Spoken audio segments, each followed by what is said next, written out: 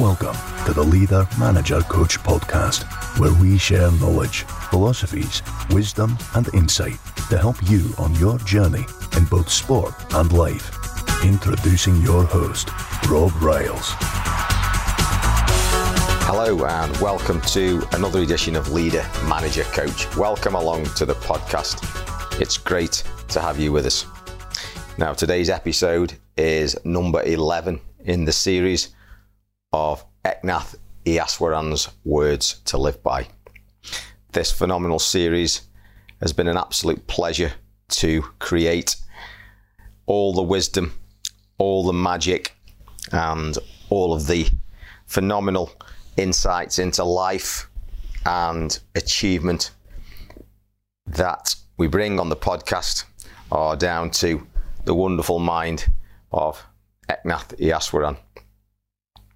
And as I always say, go right to the source, have a look at his work and find out what beautiful benefits this author, this thinker, this man, and what he left us can bring to your own life.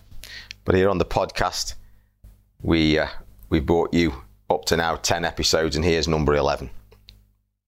So whether you're a leader, you're a manager, a coach, or all three, in whatever sphere it is, sport, football, business, family, life, I'm absolutely certain that you can get something to help you along your way. If it's not all of the points, it will be just one. And as Ryan Holiday, and he cites Robert Greene as the guy who influenced him in this thought process, and the same can be said for Brian Johnson. If you can just find one thing every single day, just one tiny little thing every single day in which you can make an improvement in your life or in what it is you do, your activities, your goals, and the things that you do, then, you know, it adds up, and it's those little tiny baby steps that contribute towards having a better life and a more meaningful existence.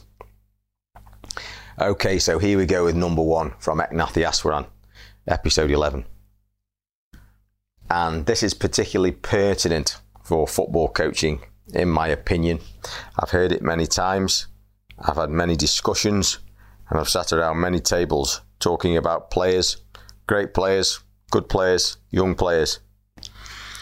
And there's an argument that goes around, well, how much do you teach?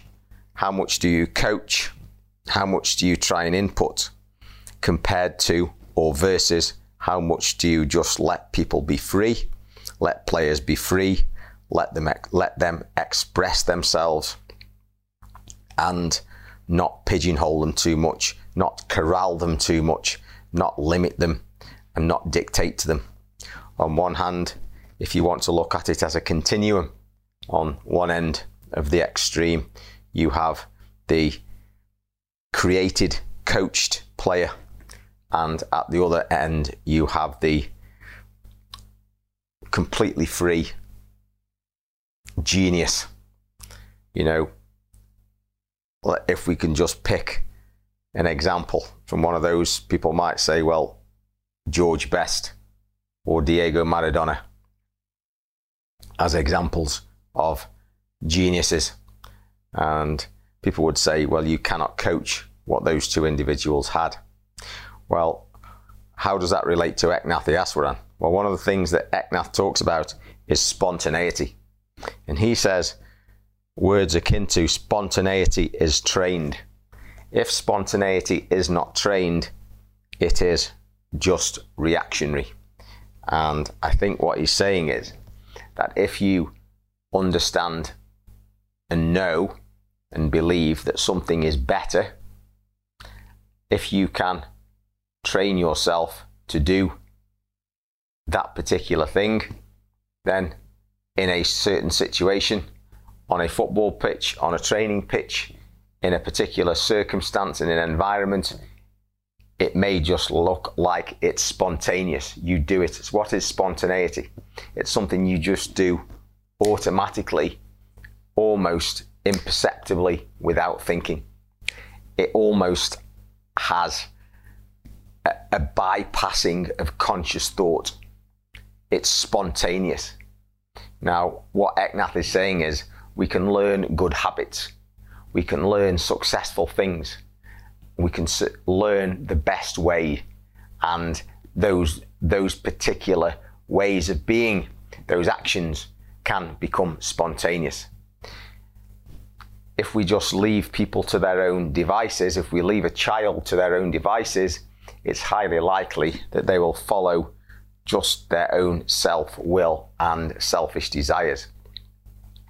It is generally only through parental and other influences, teachers, coaches,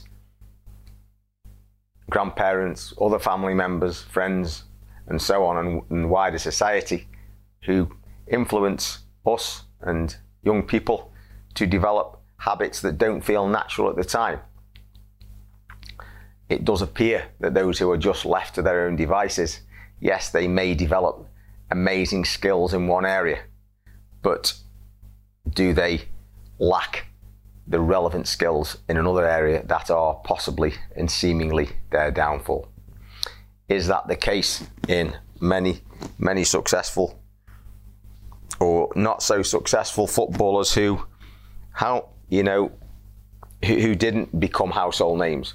How many are there that we don't know about who may have had, in a similar way or a different way, the natural abilities that George Best had, that Diego Maradona had, that other athletes in other arenas and other sports had, but through circumstance didn't develop the right skills, and their reactionary lives caused them to miss out on careers that would have made them household names?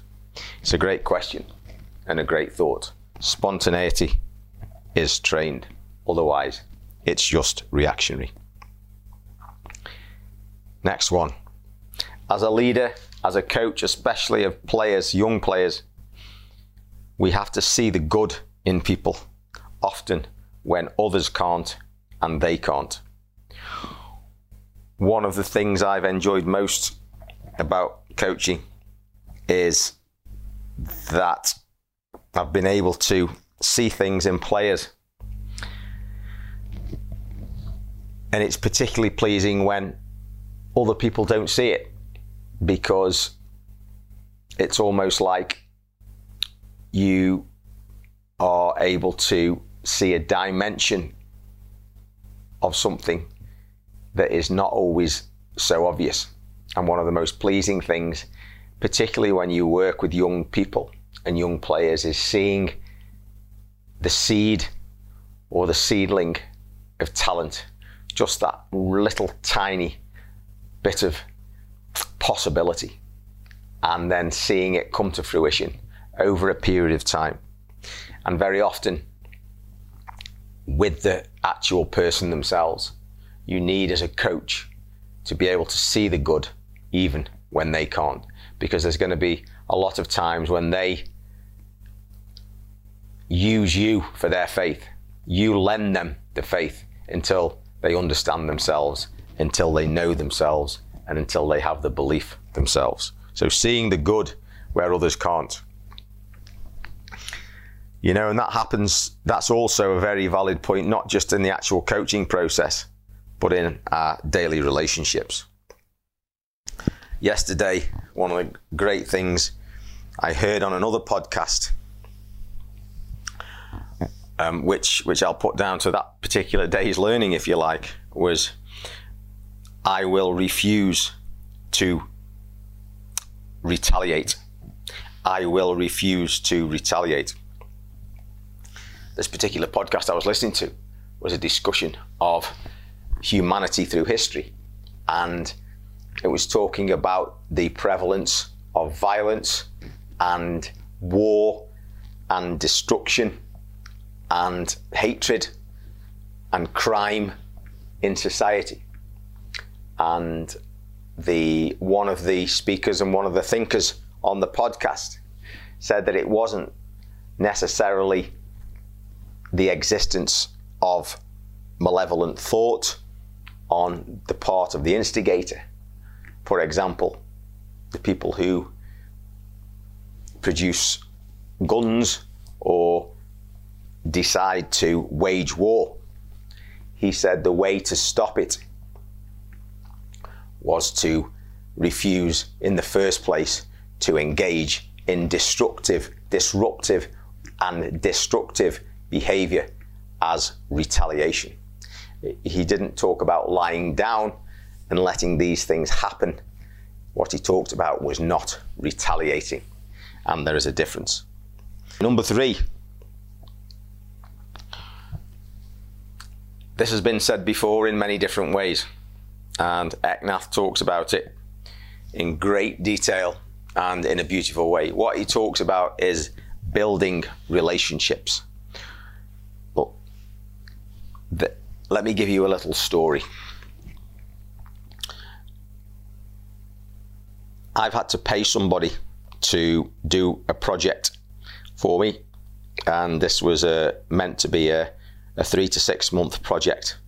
The 3 to 6 month project turned into a 12-month project. So there was an inevitable 6 months of frustration whilst this project started, went into a lull, started. Different people got involved, had to get themselves into the groove, didn't really get it over the line, didn't get the correct communication, and a whole gamut of other facets. Now, there was a financial cost to this, and over a period of time, there was immense frustration. Now, this particular project has now come to an end, apart from one little thing, but it's essentially come to an end. And the person that I instigated it through, the person that was responsible for it, and myself remain respectful, and in fact, we remain friends. And that is because both of us have put our relationship above and beyond what is actually happening at the time. Because many things were out of his control, they were certainly out of my control. And we could have quite easily ended up at this situation where we are now, with the project, in inverted commas, finished, but our relationship also finished, if you could look at it like that. Through patience, through thought, and through being long term in terms of a vision, if you like, we both put the other person up front. We both empathized, and through this we have come to a situation where our friendship remains intact. Now, how much more valuable is that when you've come to the end of your project and you have your relationships intact and you haven't got a result which is hollow, which is futile, and which only gives you a modicum of a feeling of success. Success isn't really worth it if your relationships are in tatters, as Eknath reminds us. Next one. Remember that life will not go smoothly. It will be full of more challenges, more disruptions, more delays, and more pain and suffering than you can possibly imagine. How many people imagined COVID in January 2020? Very, very few. How much disruption has there been? Your players, your coaches, the people you influence, the people in your life, they're going to look to you when times are hard. One thing that you have to do is to remain with the thought that there will be challenges, and you have to guide your young people through those times and be there with them and help them to understand that life isn't a bed of roses. Sometimes we coach young players who have really good home lives, got very caring parents who are financially able to take care of them, and they live in a nice home and get taken in a car to their training sessions and have all the gear and the best gear, and their lives are made as comfortable as possible, and they are shielded in a certain way from the realities and the hardships of life, compared to other young players who have to make their own way to training, may come from a one-parent family. They may not have all the financial security that other children have, and may not have all the advantages that the other children have in terms of support and welfare. They have already withstood and experienced a deal of hardship in their lives, and this often stands out when you see their response and their reaction to defeat and to overcoming necessary challenges. Be there for people, but understand that pain and suffering are a part of the human condition. Here's a biggie. If you're a coach, you will have to have more patience with your players, and more likely, or equally as likely, with yourself than you can possibly imagine. It's a process. It's a journey. And although it's something you set out on with a heart full of glee, and it's something you dive into and look forward to, and the good times with the sunshine and the grass and the victories and the camaraderie and the beautiful play and the successful outcome of sessions, you will have to be patient, because those form the minority of the situations. It's about patience, and it's about time, and it's about being on that George Leonard mastery plateau, the middle part of the process, not the exciting beginning or the glorious end, but the dirty middle. The dirty middle where it's cold, it's January, it's grey, there's pain, there's a headache, there's been an argument, there's the emotional not feeling like it, and that's when the rubber meets the road. That's when you will need patience with yourself, and particularly your young prodigies. Time and patience, as with everything, as Eknath reminds us. Okay, here's a great one. Remember, and this requires us to have done certain things before, but remember to surrender to the process. You often get people, you often get young players, athletes, or anybody who are disruptors, who are incompliant, who do not want to do things, do not feel like doing things, and have their own good reasons and rationale for doing so. And one of the ways to deal with this is often before this comes to light. So it's pre-paving, really. And it's surrendering to a process. But there has to be a process in the first place. So let's just take an example. If you are coaching players, and you are coaching elite players or grassroots players for that matter, then you need to know what your process is for them. What is your curriculum? What is your strategy? What should players expect? What is it that they have to know that they should do at their training sessions as a given? What is going to happen today? How hard will I have to work? How does coach expect us to behave? How do we go through our processes of training, our arrival, getting dressed, tying our boots, our warm-ups, our listening and attention, our eye contact, our body language, our relationship with each other, the interchange between sessions, the service to others, the helping to pack the things away, the listening for messages, the willingness to improve, and the end of sessions, and the gratitude, and the normal human relationships. What is the process? Because as a coach and the leader, if you don't know it, you cannot expect those you influence or are attempting to influence and help and facilitate their improvement. You cannot expect them to know it. But also, what is your process for you?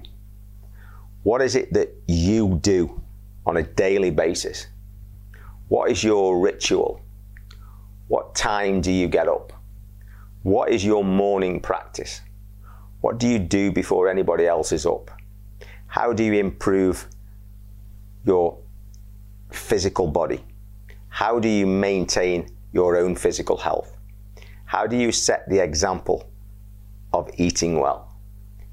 How do you improve your own mind? How do you improve your own knowledge? What are the practices that you go through? What are the processes that you go through? If you spend time getting these things all worked out in the first place, then all you need to do is surrender to the process. Doesn't mean you can't tweak them, doesn't mean you can't alter them, doesn't mean that they can't be changed, but it takes away all those millions and thousands of little tiny decisions where you keep doubting yourself and changing direction and being reactionary. As Eknath reminds us, surrender to the process. Remember, when you're dealing with yourself and others, you need tough love. You need to take care of yourself. You need to be kind to yourself, and you need to be kind to others. If you're not kind to yourself, you won't be kind to others. But it doesn't mean to be sloppy. It doesn't mean to let people off the hook or let yourself off the hook. But it does mean you don't berate yourself 24 hours a day. It doesn't mean you're always in a bad mood and you hold grudges. It means you can be kind and loving and caring, but also be tough. It's a tall order. There's no magic to it. We keep learning, we keep making mistakes, we keep correcting, but tough love is the way forward. Next one. Here's a great one about learning and practice. Apparently, and I didn't know this, there's something called an Amila fruit. A-M-I-L-A. And Eknath talks about the time when his beloved grandmother, who he talks about so much and so often, I think that's maybe one of the little things that gives me such an affinity with Eknath. His grandmother gave him this Amila fruit, and when you put an Amila fruit in your mouth or you take a bite from the Amila fruit, it tastes sour. And apparently, not ever had one, I ought to set a goal to have one, is that you want to spit it out, you want to wash your mouth out and have a drink. But the story goes that Eknath's grandmother said to him, keep going, Eknath, keep chewing, keep chewing, keep chewing. And after a short amount of time, the sourness and bitterness goes away, it dissolves, and is replaced by a pleasant and beautiful sweetness. That is the Amila fruit. And Eknath talks to us about that as an analogy to many things in life. You know, we set out on a project and we think we fancy a go at that, and you get into it and it's difficult, it's hard, it's tough going, you've lost the enthusiasm, you just want to get out of it. The relationship doesn't seem so good anymore, let's change this. I don't like you, I don't like this is not suiting me, I'm out. Been there, hard to keep the faith, wanted to quit, wanted to down tools, In fact, there was something about 3 weeks ago I wanted to down tools on. A project I'd been in for two years. Really thought about it, really wanted out to down tools. The guys I was in with wouldn't let me. Thank goodness they wouldn't let me. They had faith in me when I lost faith in myself. Keep going, keep going. A little bit of light at the end of the tunnel. You hit a target, you feel better about yourself, the sweetness appears, the sun comes out, and actually we like it again. That is the Amilla fruit. It's just the process of life. It's linked to the surrender to the process. It's not going to be sunlight and roses all the way. There's going to be pain and suffering. But the Amilla fruit tells us that after the rain will come the sunshine. Nearly there. Last couple. One of the most powerful things that Eknath talks about is having a mantra.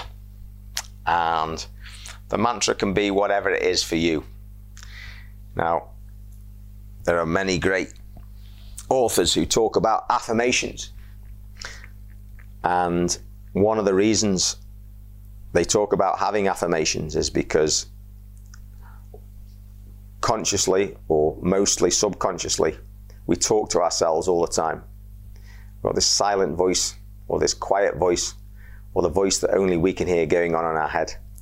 And unless you're a master, unless you're in perfect control, that voice could be saying anything. It could be negative, it could be talking you down, it could be telling you untruths, it could be filling you with fear, anger, hatred, retribution, grudges, anything at all. Far better, as Eknath reminds us, to control consciously what we say to ourselves, whether you call it an affirmation or you call it a mantra. What is it you can give your young players that they can say to themselves over and over and over again? Something that will create a character aspect, a character facet, and guide them and hold them fast to true principles that are in the process, that will hold them and keep them steady in turbulent times. And the same can be said for yourself. What is it that you can say to yourself? What phrase can you use? And what can you use as positive self-talk for you when the chips are down, when you need to center yourself, when you need to steady yourself, when you need to really hold fast? What is the thing that you can use as your go-to, as your mantra? It's powerful, powerful stuff. Okay, here we go, last one. Here we go, last one. Remember, as Eknath tells us, everything matters. Everything matters. We're not sitting still in a neutral situation. We're either having a thought process, we're either speaking or doing something that is moving us forward in a positive direction towards what it is we want, or we are moving away from it. We are not just sitting in a vacuum.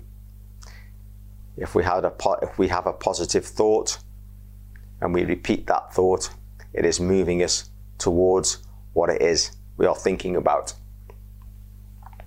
We are in control of our thoughts. We are in control of our words, and we are in control of our actions. Those are the things we are in control of, as Ryan Holiday often reminds us.